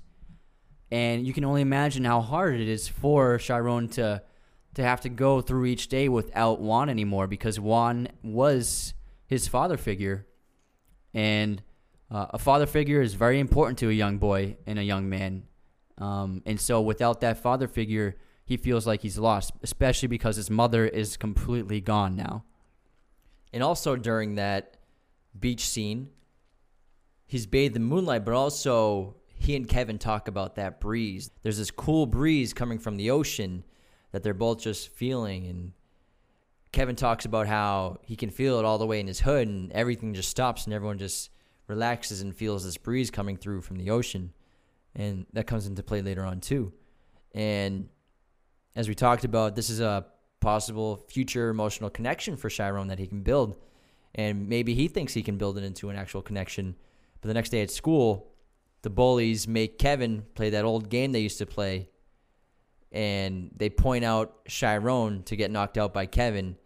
And Kevin has to make the decision to either give in to the bullies and the popular kids and to hide his true identity and beat up Chiron, or to not beat up Chiron and accept who he really is at the time. Instead, he decides to beat up Chiron, and all the bullies end up kicking him, and they just mess him up on the ground. And Chiron took a beating, and he's really got some significant injuries. And it's a really emotional scene when he's got bandages on his face, and he's still bleeding, and he's talking to the principal, and the principal's trying to tell him, like, he has to confess or he has to give up the other kids. They should be sitting there next to him too. If he was a real man, he'd be telling him, but Chiron just tries to tell her that she has no idea. She doesn't know anything. She doesn't know anything about what's going on in his life and everything that he has to deal with. And there's this amazing shot that Barry Jenkins, I think it might be one of the best shots he gets in the whole film, where the principal's on one side of Chiron's shoulder trying to comfort him and talk to him, and Barry Jenkins just pulls out all the sound, and the audio gets very quiet, and it's just, you feel like you're inside Chiron's head, because he's going back to his quality of just blocking everything out. He's blocking out the principal. He's not even thinking about her anymore. He's just thinking about his life and how fucked up it is and how to get out of his life and what he can do. And he's just probably at this point just emotionally gone and disconnected from everything. Yeah, you're right. It's a great moment. And Chiron decides to make a change in his life, and he decides to not just stand up for himself, but to become something else. And he does this by attacking the bully the next day at school with a chair and beats him so badly that the boy seems to be like near on the verge of death. And this causes Chiron to be arrested. Yeah, so he commits assault and gets arrested. And then we go right to chapter 3 called Black. And this is where we get the introduction of his new persona. And he's black. And ironically, Black is just like Juan. He looks exactly like him. He's built like him. He's got a similar car. He's got the crown on the dash of his hood. He's a hardcore trapper. He's the toughest guy in the neighborhood. So he's become what at first as a kid he learned to despise after he learned about what Juan really did for a living and how it affected his life and his mother. Now he's become that. So I think that he adopted all of Juan's characteristics because Juan was his only father figure, and Juan showed him love, and Juan was also a depiction of ultimate masculinity. And so that's why Chiron got jacked, and that's why he has the crown, and that's why he looks and acts like Juan, because he became the most powerful person he ever knew as a way to protect himself. So he became, since he doesn't have Juan in his life anymore, he became Juan to protect Chiron, the Chiron inside of him.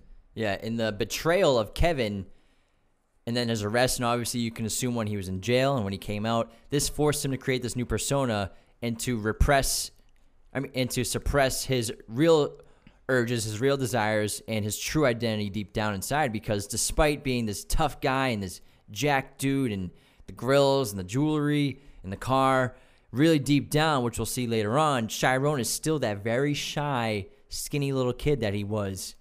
Yeah, he's just adopted this gangster facade. And ironically, he even he adopted the nickname that Kevin gave him when they were teenagers, Black. So now he calls himself Black. And also, I think it's ironic because Kevin, when they were in high school, was putting on this gangster facade, but he did it when he was a teenager. The same exact thing, and now Chiron's doing it as an adult. So I think that Kevin did the same thing when they were younger, and now Chiron is doing basically the same thing of putting up this tough front to hide who he really is. And it's ironic, too, because Chiron, like we said earlier, hated his mother, so didn't Juan. But then Juan still talked about his mother and how he missed her. Chiron has a framed photo of his mother holding him as a baby on his nightstand. And he even gets a phone call from her and says he's going to visit her the next day. And so despite all the pain and tragedy that she created in Chiron's life, he still loves her. And he still has that bond that will never break, that only a mother and only a child can experience with each other. That leads to that emotionally devastating scene when he visits his mother, and she seems to be at some kind of rehab clinic where she's just living indefinitely and helping other people get clean. They have this incredible talk where Paula tells him that she knows that she messed up and she regrets everything she did, and that she doesn't deserve Chiron's love, but it's important for her to let him know that she loves him and he might not love her back, but he needs to know that he is loved by her now. She never loved him when he was a kid.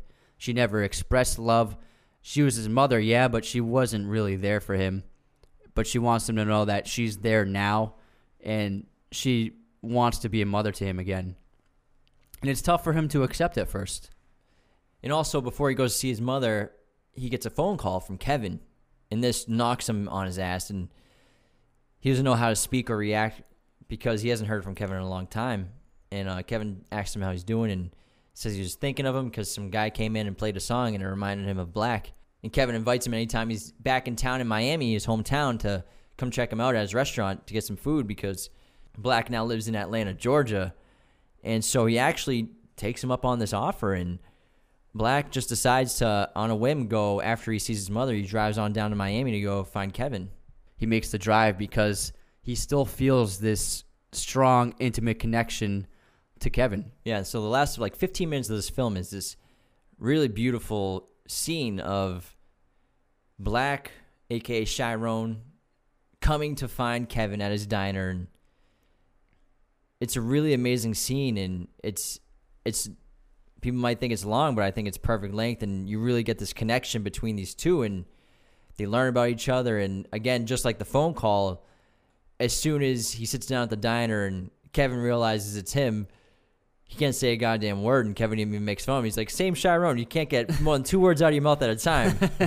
Even though earlier he was just talking to his employee and his dealers like he was nobody, and like he was a tough guy. So he officially loses that tough guy persona and he's back to Chiron. He's back to putting his head down. The first 2 acts of this movie, he's constantly got his head down, looking at the ground, speaking at the ground. Now, obviously, when Chapter Black starts, Black's face is always up. That's the first thing you notice. His chin's up. He's keeping his head high, but not anymore now that he's in front of Kevin. Yeah, and ironically, Kevin makes him a Cuban dish, and Juan is from Cuba, his father figure. So I think that's a cute little connection between them. But ultimately, they do have a nice reacquaintance, and they're happy to see each other. But Kevin ultimately reveals that he's kind of disappointed with who Chiron became. When he confesses to him that he's trapping. Yeah, when he says he's trapping, and he's like, "Why are you wearing these grills?" And he's like, and then he tells Chiron, he's like, "I know you, and this isn't you." And Chiron angrily says, "You don't know anything about me." And then Kevin says, I don't know you. And what he's saying is like, I actually know you better than anyone else in the world. I know who you really are. I've seen your true side. So yes, I do know who you are, and I know that you really aren't a trapper. And so that's why Kevin is ultimately disappointed and underwhelmed by what Chiron became. Because he really deep down, like you just said, he knows Chiron. He knows that Chiron, he's not really Black. His name is Chiron, and he's really that skinny little scrawny kid that grew up in horrible conditions. He had the crack-addicted mother, and he's just been reaching out desperately his entire life for some kind of love, some kind of affection. So they almost get in this kind of fight, or at least Kevin tells his true feelings about it, like how you said he's disappointed with Chiron. And there's this shot where Kevin gets up to go clean up some dishes, and then Chiron looks at the door, and Barry Jenkins does this 4-second push-in on this door, which is like, he could leave. Maybe he's thinking about, I'm just going to get in my car and go back home to Atlanta and never see Kevin again. And it sounds very noisy and chaotic outside. So you might think for a second that Chiron's just going to leave, but he decides to stay, and he asks Kevin why he called him. Why'd you call me up? And he explains about the guy who walked in and put on a song. And so Kevin gets up and puts that same song on. It's the song Hello Stranger by Barbara Lewis. It's a powerful scene because there's no dialogue being spoken. They're both just listening to this romantic song, and they're just making eye contact with each other. They're just looking at each other. There's no dialogue, no lines, no expressions besides nonverbal communication. Yeah, and the song, the lyrics, I mean, I can't remember them specifically, but the theme is the courtship between two people. So Black drives Kevin back to his home, and obviously Kevin, lets him stay and come over for the night because Chiron didn't plan this out. He didn't plan on where to stay. And they go back to talking about how Kevin's a little disappointed in what Chiron's become. And then Chiron reveals why he changed, and he tells Kevin that when he went to prison and he was released, he rebuilt himself from the ground up and became black and changed his entire persona as a way to protect himself. And so he pretty much kind of like invented black. Yeah, so black, again, is this, we talked about multiple times, and especially at the beginning of this part of the episode, that it's this child who creates this new persona as basically like a shield to protect himself, which is what black is to Chiron.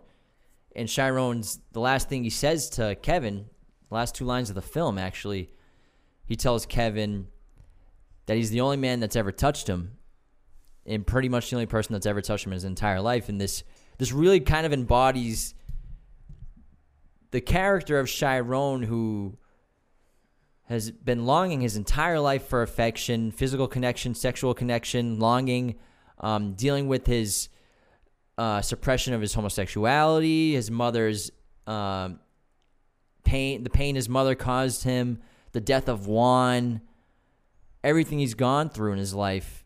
And Kevin's the only person that he's ever had any kind of real connection with.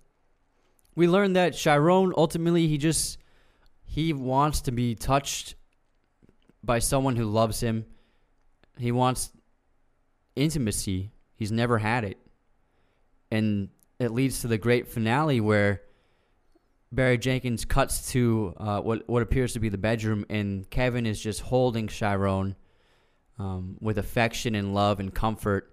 And Chiron is just resting his head on his shoulder, and it's the one thing he's always wanted but never had. And then it cuts to Chiron as a child, bathed in moonlight at the beach. What do you think the moonlight represents? Identity. I think that the moonlight represents freedom and truth. So that's why we see Little on the beach bathed in moonlight, because by allowing himself to open up to Kevin and then being held intimately by Kevin, he's finally freeing Chiron from this facade that he built, and he's finally being true to himself, and he's not going to repress who he is anymore. And so now that he's finally set himself loose and he's out in the open, we cut to the moonlight because he's finally free. This film is full of the theme of betrayal. A lot of characters betray things that are important to them. I mean, obviously, Chiron's mother, Paula, betrays him, treats him basically not like a son at all, treats him with disgust at times, contempt. There's that emotional scene where she's in the hallway high and just staring at him with rage and screaming at him. Then she slams the door into her room. Juan himself, he, in a sense, betrays Little because he's the one that's providing the drugs for Chiron's mother, so he betrays him. And Chiron even betrays his own true identity when he becomes black. Kevin betrays Chiron in high school when he attacks him in order to keep up his tough guy persona and his fake identity. And again, the end of the film is coming to terms with who you are and accepting who you are. Yeah, it's a really beautiful, profound movie. It deserved the Oscar for Best Picture for sure. And unfortunately, this movie was the one that had the mix-up at the Oscars where Warren Beatty read the wrong title, read La La Land, who for Best Picture, and this was a horrible mistake. And it's insane that this happened, and how he was handed the wrong card for the announcement of the winner of Best Picture at the Academy Awards is mind-blowing. Yeah, what happened was he was accidentally handed the card that said Emma Stone Best Actress for La La Land, because there are duplicates made of every card, so there was left over, and it was given to him by accident. So when he opened the envelope, he got very confused. You can see the confusion on his face, and then it said La La Land on the card, so he just said La La Land, thinking that was right, and it ended up being one of the most bizarre moments in Oscar history. Yeah, and obviously it doesn't take away from the fact that Moonlight was deservedly the best picture that year and the best movie of the year, obviously. But how does this happen? First of all, hopefully the person who did this is fired and banished from California in general in the industry. And also, You should not have 85-year-old, 90-year-old people reading cards for Best Picture winners. Let's just nip that in the bud. Yeah, because I think if someone who was more astute would have been like, oh, this says Best Actress card, I need the Best Picture card. Rather than a 9-year-old man who's kind of on his rocker a little bit. He's got the 80 million people are watching him. He's obviously like, But it's a wild moment. A really cool fact about this movie is that Brad Pitt actually provided the money for the budget and the distribution for the film. So he actually won an Oscar for the Best Picture because he put up the money for it. Plan B. There Plan you go. B. One of the most amazing facts about this film is that Naomi Harris shot all of her scenes in just 3 days' time. So she had 3 days in between the ending and wrapping, I think, of the James Bond movie she was in, and then she had to do some publicity too. So she had 3 days to do this entire role. Also for visa. Oh, yeah, so she had issues with her visa too. Yeah. The scenes that she's in span 15 years of the character's life, and her makeup is incredible in terms of what they did so quickly, and it's just a testament to Naomi Harris's immense skill as an actor. And her voice changed, especially when she's older. She sounded old. Yeah, and it's hard to find actors that talented to do what she did on such a short notice, and she won Best Actress, right? Best Supporting Actress, I think. Nominated, okay. This is the first LGBTQ film and the first film featuring an all-black cast to win the Academy Award for Best Picture. And I think it's the lowest budgeted film to win Best Picture since Rocky. Yeah, at $1.5 million. That wraps episode 34 of Raiders of the Lost podcast, Coming of Age, featuring Lady Bird, Call Me By Your Name, and Moonlight. 3 terrific films. Be sure to subscribe to our YouTube channel, Raiders of the Lost podcast, if you haven't already. Drop a like and comment on this video. Follow us on Apple Podcasts, Google Podcasts, Spotify, Amazon Music, wherever you listen to podcasts. Hit the notifications on everything so you know when we're dropping new episodes every Monday and Thursday, plus all the clips we post throughout the week on YouTube. Don't forget to enter the movie poster giveaway contest. The winner will be announced on Friday, so get on it ASAP on YouTube. Don't forget to check out our Patreon, where you can support us monthly and get awesome perks, which we talked about at the beginning of the video. Get 15% off your order at movieposters.com with Raiders15 coupon code at checkout. And get 20% off your order and free shipping at manscaped.com with coupon code Raiders of the Lost at checkout. Thank you so much for listening, everybody. We really appreciate all the support. Hope you enjoyed this episode. Stay tuned for next episode coming out on Thursday. Have a great day. Take care.